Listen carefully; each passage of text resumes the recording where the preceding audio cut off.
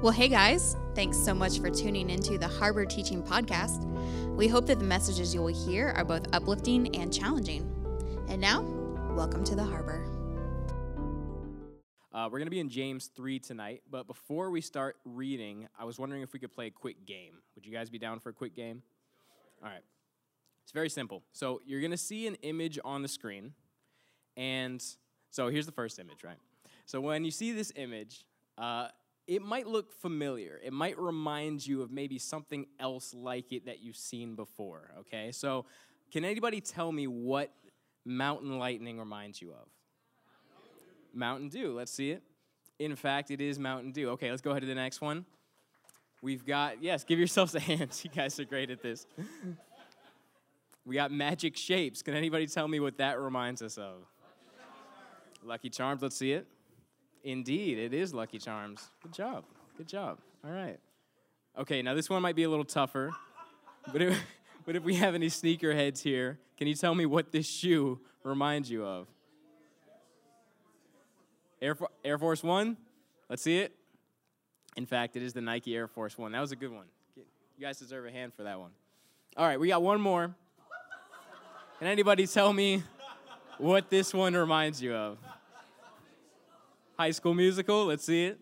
And there it is. Okay. All right, give you guys a hand. You guys did a great job.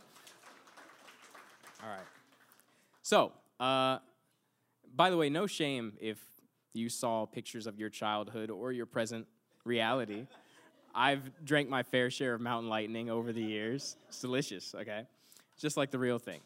No, but in all honesty, Mountain Lightning and all the other things that you saw on the screen are what we might call an off-brand product, okay? And so the idea behind an off-brand product, as I'm sure you know, is there's an already existing product that's more popular, that's more valuable, and a store will offer you a cheaper alternative of that product. And the idea is they want to make it seem, look, taste as much like the original as it can, but you can't actually call it Mountain Dew. You have to call it Mountain Lightning because it's not the same and it doesn't live up to the original, right? And the reason that you were able to recognize these copycats right off the bat is because you were familiar with the original brand.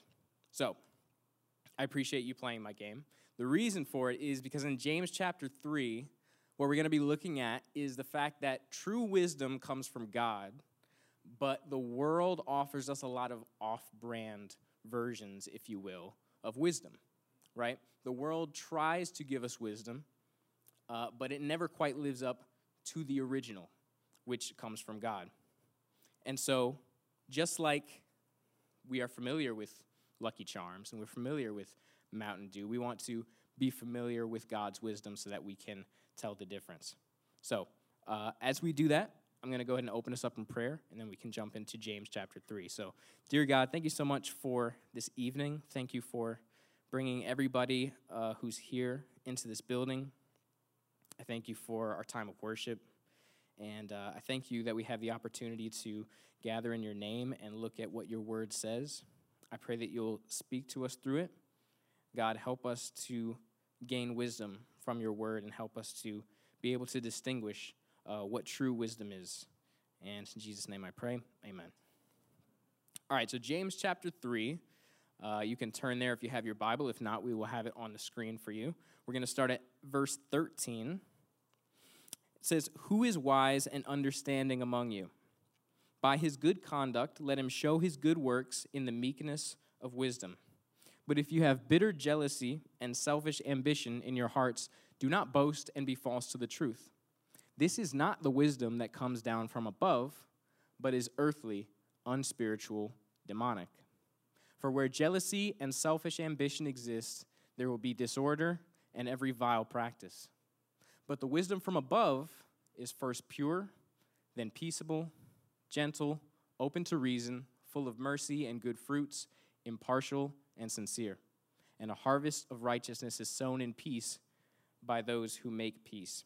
So, first off, let's define wisdom, because the Bible speaks a lot about wisdom. And you'll notice that the beginning of this verse starts with, "Who is wise and understanding among you?" And it makes that distinction, wise and understanding, I think, because wisdom and knowledge are two slightly different things.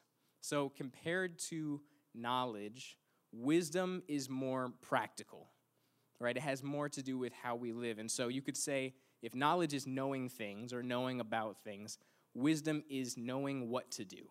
That's the simplest definition of what wisdom is knowing what to do. And there are different kinds of wisdom, as this verse tells us. There's the wisdom that comes from God, which is true wisdom, original name brand wisdom. But the world offers us a lot of off-brand versions of wisdom, meaning, and I'm sure you can attest to this whether you're a Christian or not, that as you go through life, there are a lot of different sources of information in this world that are trying to tell you what you should do, that are trying to tell you the best and the wisest way to live your life. And so it can be hard to tell who we should listen to. Should we listen to this political party? Should we listen to this podcast? Should we listen to this religion? A lot of different people have opinions on how life should be lived.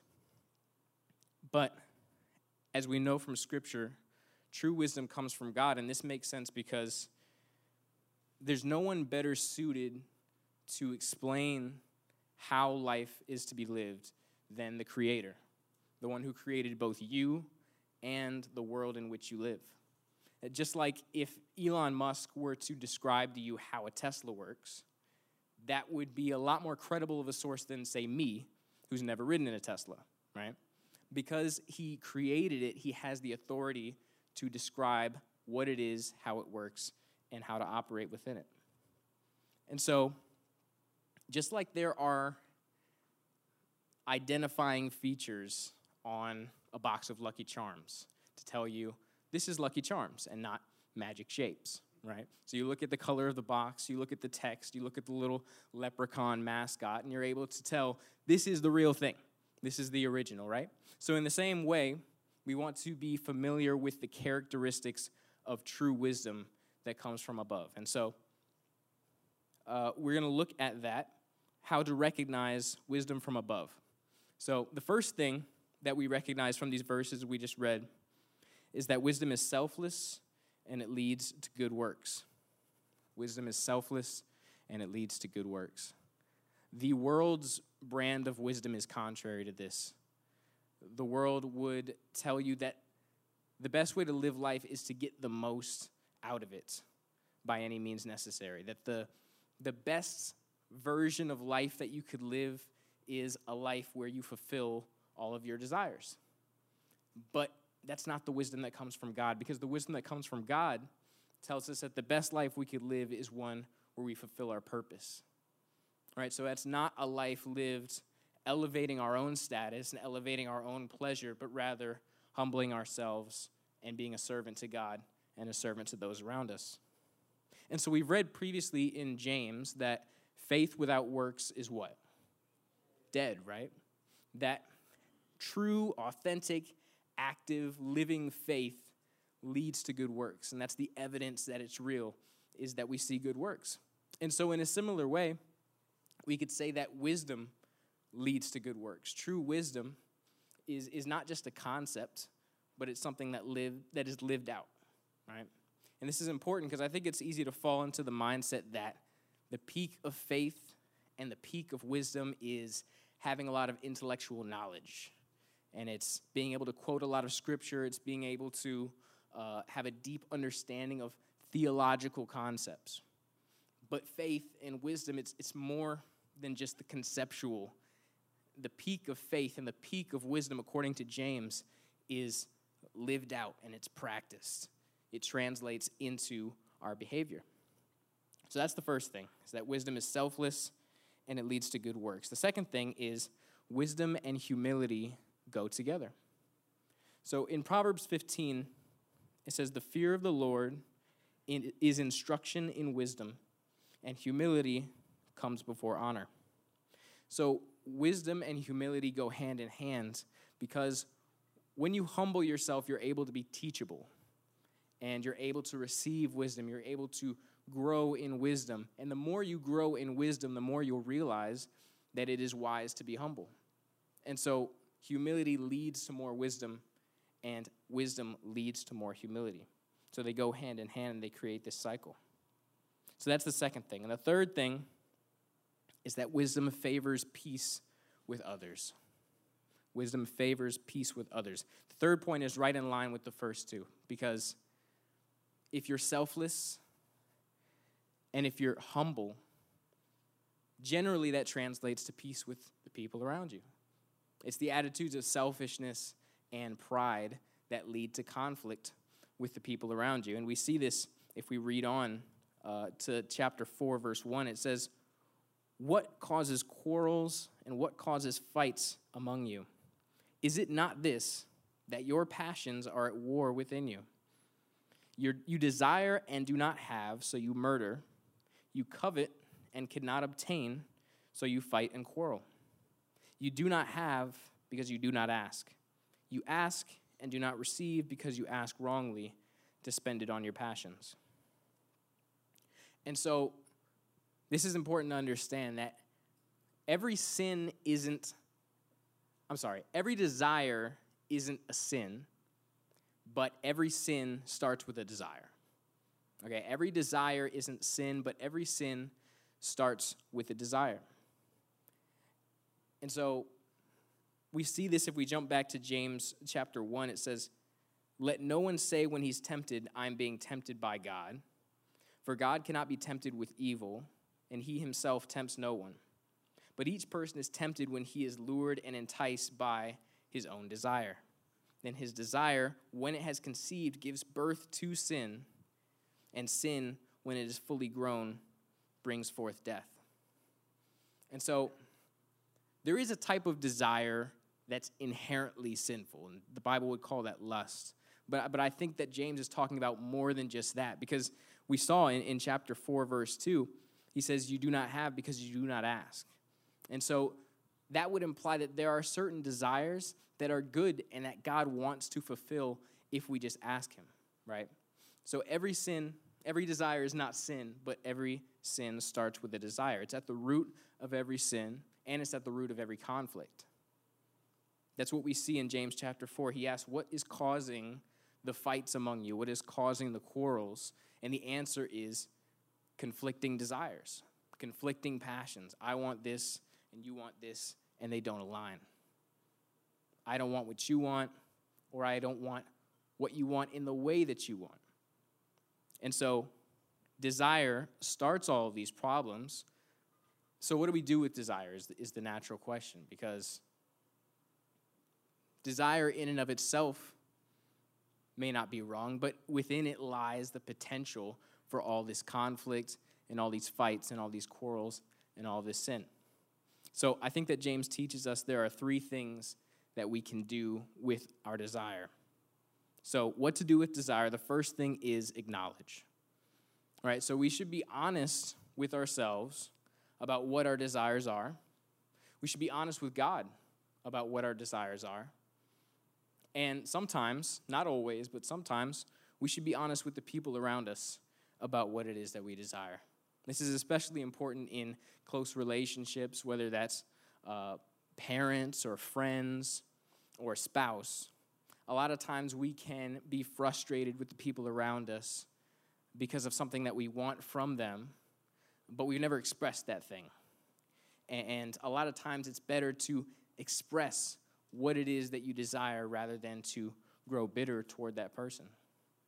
So there comes a time that we have to acknowledge our desires, whether it's to ourselves, whether it's to God, whether it's to the people around us. Now, I said earlier that not every desire needs to be said to everybody. And so the next step, the next thing that we do with desire plays a key role in this. The next thing that we do with desire is examine. All right, Scripture tells us to examine our desires. In Psalm chapter 139, it says, "Search me, O God, and know my heart. Try me and know my thoughts. And see if there be any grievous way in me, and lead me in the way everlasting." So it's important that we examine ourselves. This is something that Scripture repeats often, that we should examine ourselves. We should search our heart. Because not all desires are good desires. And not all desires are for a good reason. And not all desires are prioritized appropriately. So I'll give you an example of each of these, right? Let's say you're a young person, like all of us here. And let's say that your desire is you want a spouse, okay? You'd like to get married. You want to find that husband, that wife. You want a spouse. If you're already married, that would be a bad desire, right? Right off the bat. If you were to examine that desire, you could come to the conclusion that that goes in the category of not a good desire, okay?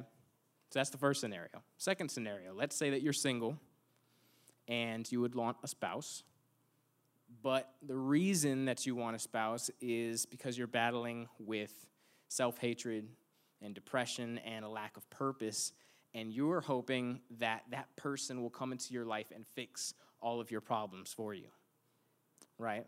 That would be a desire for a bad reason. Because wanting a spouse, it's a beautiful thing to want if it's for the right reason. And so that's one of the reasons we have to examine ourselves, is because sometimes we can want a good thing, but for the wrong reason. Third and last scenario, we can sometimes have our priorities out of order. And so let's say that you want a spouse, and it's for a good reason, right? You want to be joined with a godly person. You want to love and serve them. You want to love and serve God and people alongside them. Beautiful thing to want. But what if that thing has consumed your mind to the point where it's all you think about, it's all you talk about, and it's taken precedence over your relationship with God? Then at that point, yes, it might be a good desire, and yes, it might even be for a good reason, but it's not being prioritized appropriately. And this is a problem that I fell into a lot in my early life. When I was single, I went through seasons where I would make an idol out of the idea of being in a relationship. And I would obsess over it, and I thought that that was my greatest hope for happiness and fulfillment, was being in a relationship. And so God had to bring me out of that before I was ready to step into that season of my life. And then even farther down the road, when I was dating my now wife, Sarah, there came a point when I knew I wanted to marry her, and I was eager to propose.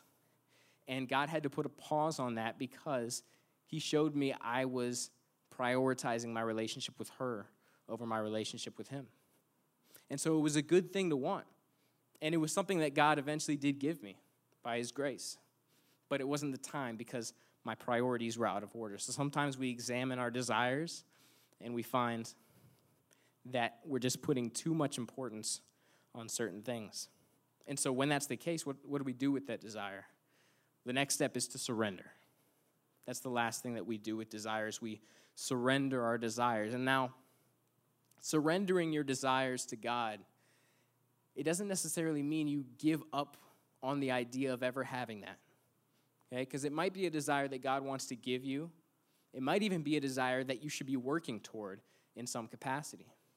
But what surrendering your desire to God really means is that you say to God, yes, I want this thing, but despite what I want your will, and I want it on your terms. God demonstrated this in an amazing way through his son Jesus when he was praying in the garden before he was crucified. He asked God, if it's at all possible, let this cup pass from me. But then he said, nevertheless, not my will, but yours be done.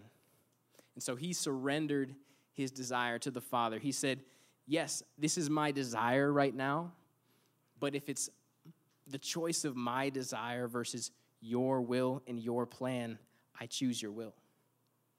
And so that's something that we have to do sometimes. It doesn't mean we're giving up on what we want, but it does mean we're giving it to God and we're entrusting it to him. And so maybe people in this room right now have a very strong desire for something that they would like to see happen in their life. Whether it's that school that you're wanting to get into, it's that job you're wanting to get, it's that relationship that you want, it's that family that you want to start. And that might be a good desire. It might even be in God's will for you. But I want to challenge each and every one of us tonight to be able to say to God, yes, I want this. Yes, I desire this. But if it's this thing or your will for my life, I choose your will because I know your will is good. I know it's better than my plan, and God, help me to be content with that. So that's what surrendering looks like. So that's the three things we do with desires. We acknowledge them, we examine them, and we surrender them to God. Let's move on to verse 4 of James chapter 4. He says, "You adulterous people, do you not know that friendship with the world is enmity with God?" So let me pause real quick and define that word world. The word world in the New Testament is generally translated three different ways. It can mean planet Earth. It can mean mankind or the inhabitants of planet Earth. Or the third way that the word world is used, and this is the case in this passage right here, is world means the ungodly culture of the world. Okay? So it's talking about the ungodly culture of the world. And he goes on to say, "Therefore, whoever wishes to be a friend of the world makes himself an enemy of God. Or do you suppose it is to no purpose that the Scripture says he yearns jealously over the Spirit that he has made to dwell in us? But he gives more grace. Therefore it says, God opposes the proud, but gives grace to the humble." And so that verse about being friends with the world, verse 4, that's a verse that I hear quoted a lot. And usually when I hear it quoted, it's in the context of Christians interacting with non-Christians, Christians working with or fellowshipping with non-Christians. So maybe you'll see like a famous, influential Christian, and he'll be spotted with a celebrity, and people will go, "Oh, careful. The Bible says we're not supposed to be friends with the world." And does this verse apply to those situations? Maybe sometimes it does, maybe sometimes it doesn't. But what I can tell you is that that's not the context of this verse. Because in James chapter 4, he's not writing to Christians about how they're interacting with non-Christians. He's not writing to people in the church about how they're interacting with people outside of the church. He's writing to people in the church about how they're interacting with one another. Right? He's saying you're being led by your desires. It's in conflict with one another. It's leading to fights within the church. And because of this, you're behaving as though you're a friend of the world. So it's really interesting to see that being a friend of the world doesn't necessarily have to have anything to do with if you're friends with people in the world, like friends with non-believers, friends with people outside of the church. You can be a friend of the world with an entirely Christian friend group. You can be a friend of the world while being entirely cut off from worldly influences, because being a friend of the world, as James describes it, it's about adopting the mentality of the world. It's about thinking like the world thinks and doing what the world says to do. That's what being a friend of the world really means. So everybody is susceptible to that. Everybody's in danger of adopting that mindset. It's not about necessarily who you're around and who you're hanging out with. It's more about what wisdom are you living by? Are you living by the wisdom that comes from above or the wisdom that comes from the world? And so, as we move on to the last portion of what we're going to cover tonight, in verses 7 through 10, James gives a series of instructions to close. And I'm going to highlight three of them, because these particular three, what's special about them is that they each have a promise attached to them. And I'm a practical guy, so I like the Bible to tell me, okay, if you do this, you're going to get this result. And the Bible's not always that straightforward, but every once in a while, the Bible says, listen, if you honor God in this way, you will see blessings from it. You will see results from it. And so these are three examples of that. The first one is resist the devil, and he will flee. Resist the devil, and he will flee. My father-in-law is a black belt in jiu-jitsu, and luckily he likes me. And a cool thing that he did was he taught a self-defense class, and it was specifically designed for women. And so my wife and I went and participated in this, and she learned the self-defense techniques, and I played the role of the attacker, so she had somebody to try out the techniques on. So essentially, she got a free pass to beat me up for a couple of hours, which I imagine was very therapeutic for her. So we took this class, and the class was open to women of any level of experience with fighting, okay? And so my father-in-law, he taught the class from a very practical and realistic perspective. And so what he told them is that the techniques I'm teaching you, it's not necessarily for you to defeat the attacker in hand-to-hand combat, because the person might be stronger, the person might be more experienced. That's not the goal. The goal, rather, is to make it as difficult as possible for the attacker to accomplish his goal, right? Because when an attacker picks a target, he's doing that in the hopes that it's going to be quick, it's going to be quiet, it's going to be easy, right?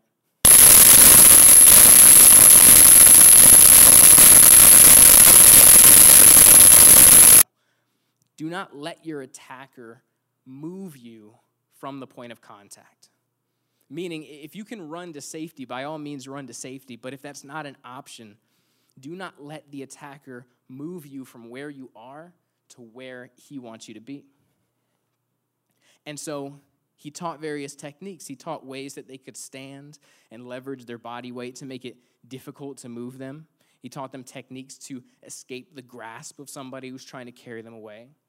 And he taught them counterattacks to frustrate the opponent. So here's why this is important, because the thing about a situation like that is the attacker will only put up with so much resistance.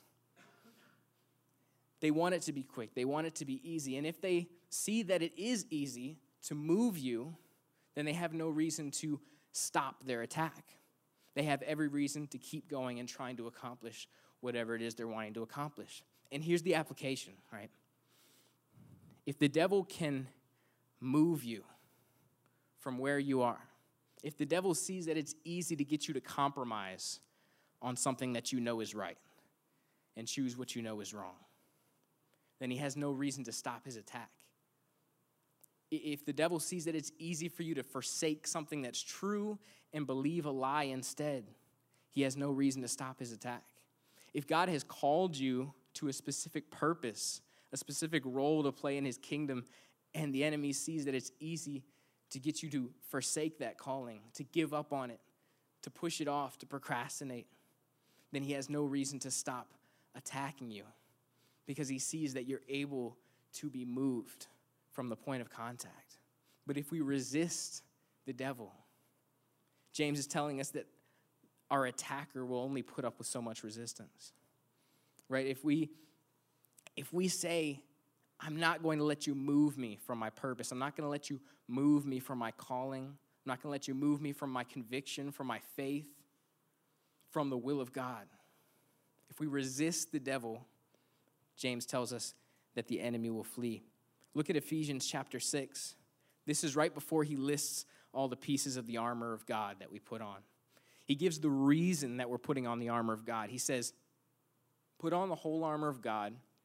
Why? That you may be able to stand against the schemes of the devil. Jump down to verse 13. It says, therefore, take up the whole armor of God, that you may be able to withstand in the evil day, and having done all, to stand firm. So notice, Paul doesn't say, put on the full armor of God so that you can overpower the devil, so that you can bully the devil. He says that you can stand, that you can withstand the attacks, that you can resist. Now, to be clear, I think Scripture teaches there are times for the church to take the offensive and to make advances against the kingdom of darkness. But it's also my belief that on a day-to-day basis, the majority of our battle against the enemy is to stand. It's to stand our ground, and it's to say to the enemy, you're not going to move me from the point of contact. I'm staying within the will of God. The next instruction that James gives, and these next two will be quicker. The next one is move closer to God, and he will move closer to you. Move closer to God, and the promise that comes with that is he'll move closer to you. Hebrews chapter 11 tells us that God rewards those who seek him, right? So he cares about the fact that you want more of him. He sees you, he hears you, he knows the desires of your heart.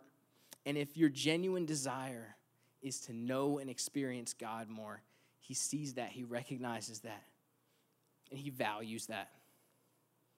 that prayer that you pray all alone in your room when you're not even 100% sure that there is a God who can hear you. I believe God cares about that prayer. I believe he hears that. And if you're willing to take a step of faith and pursue God, he promises that he will move closer to you. The third instruction, and this is the last one, it says, be humble before God, and he will lift you up. Be humble before God, and he'll lift you up. In Matthew chapter 23, Jesus said, whoever exalts himself will be humbled, and whoever humbles himself will be exalted. So this is the way that things are set up within God's kingdom. This is the wisdom that comes from above. It's different than the wisdom that comes from the world, because the world would advise you to lift yourself up, to increase your value and to increase your esteem in the world. The world would advise you that you need to make a name for yourself and that you need to command the respect and the admiration of the people around you. But that's not the wisdom that comes from above. The wisdom that comes from above says, if you humble yourself, you don't need to exalt yourself because God will do it on your behalf. God is the one who will lift you up. And so I want to invite the worship team to come back and close this out in song. But as they're coming, I want to leave you with one more passage of scripture from Proverbs chapter 16. Proverbs 16:25 says, there's a way that seems right to a man, but its end is the way to death. And so notice it doesn't say there's a way that seems right to a man, but do it God's way because he wants to control you. It doesn't say there's a way that seems right to a man, but do it God's way instead because he doesn't want to see you win.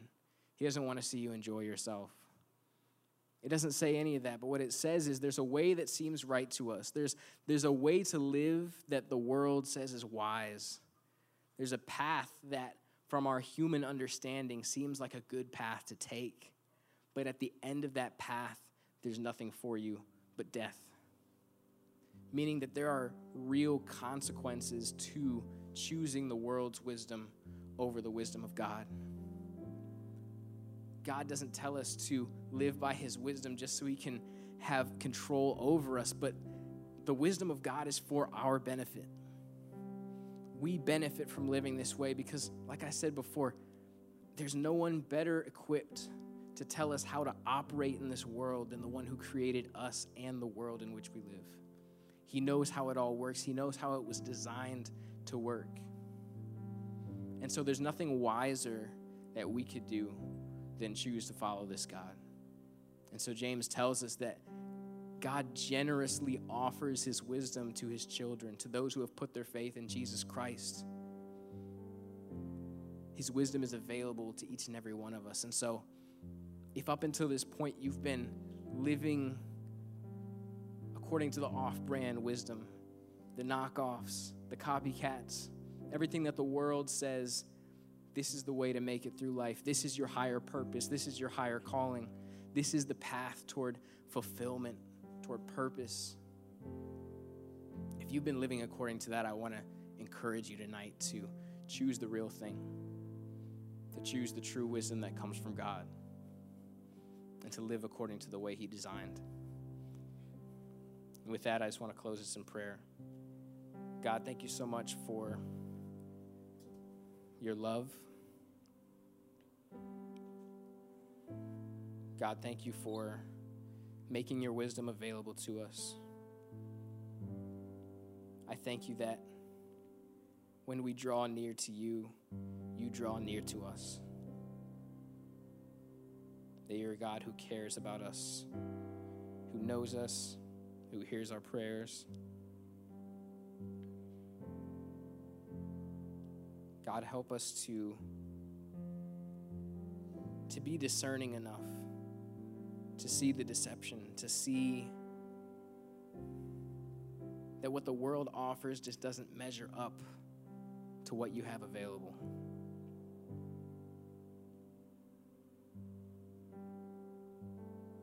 God, help us to walk in your will for our lives. and to stand firm against the enemy, God. Help us not to be moved from your will and from your purpose for our lives. It's in Jesus' name I pray. Amen. Thanks so much for spending time with us. If you'd like to know more about the Harbor, please follow us on Instagram at We Are the Harbor. Also, if you need prayer, feel free to send us a DM. Otherwise, tune in next time.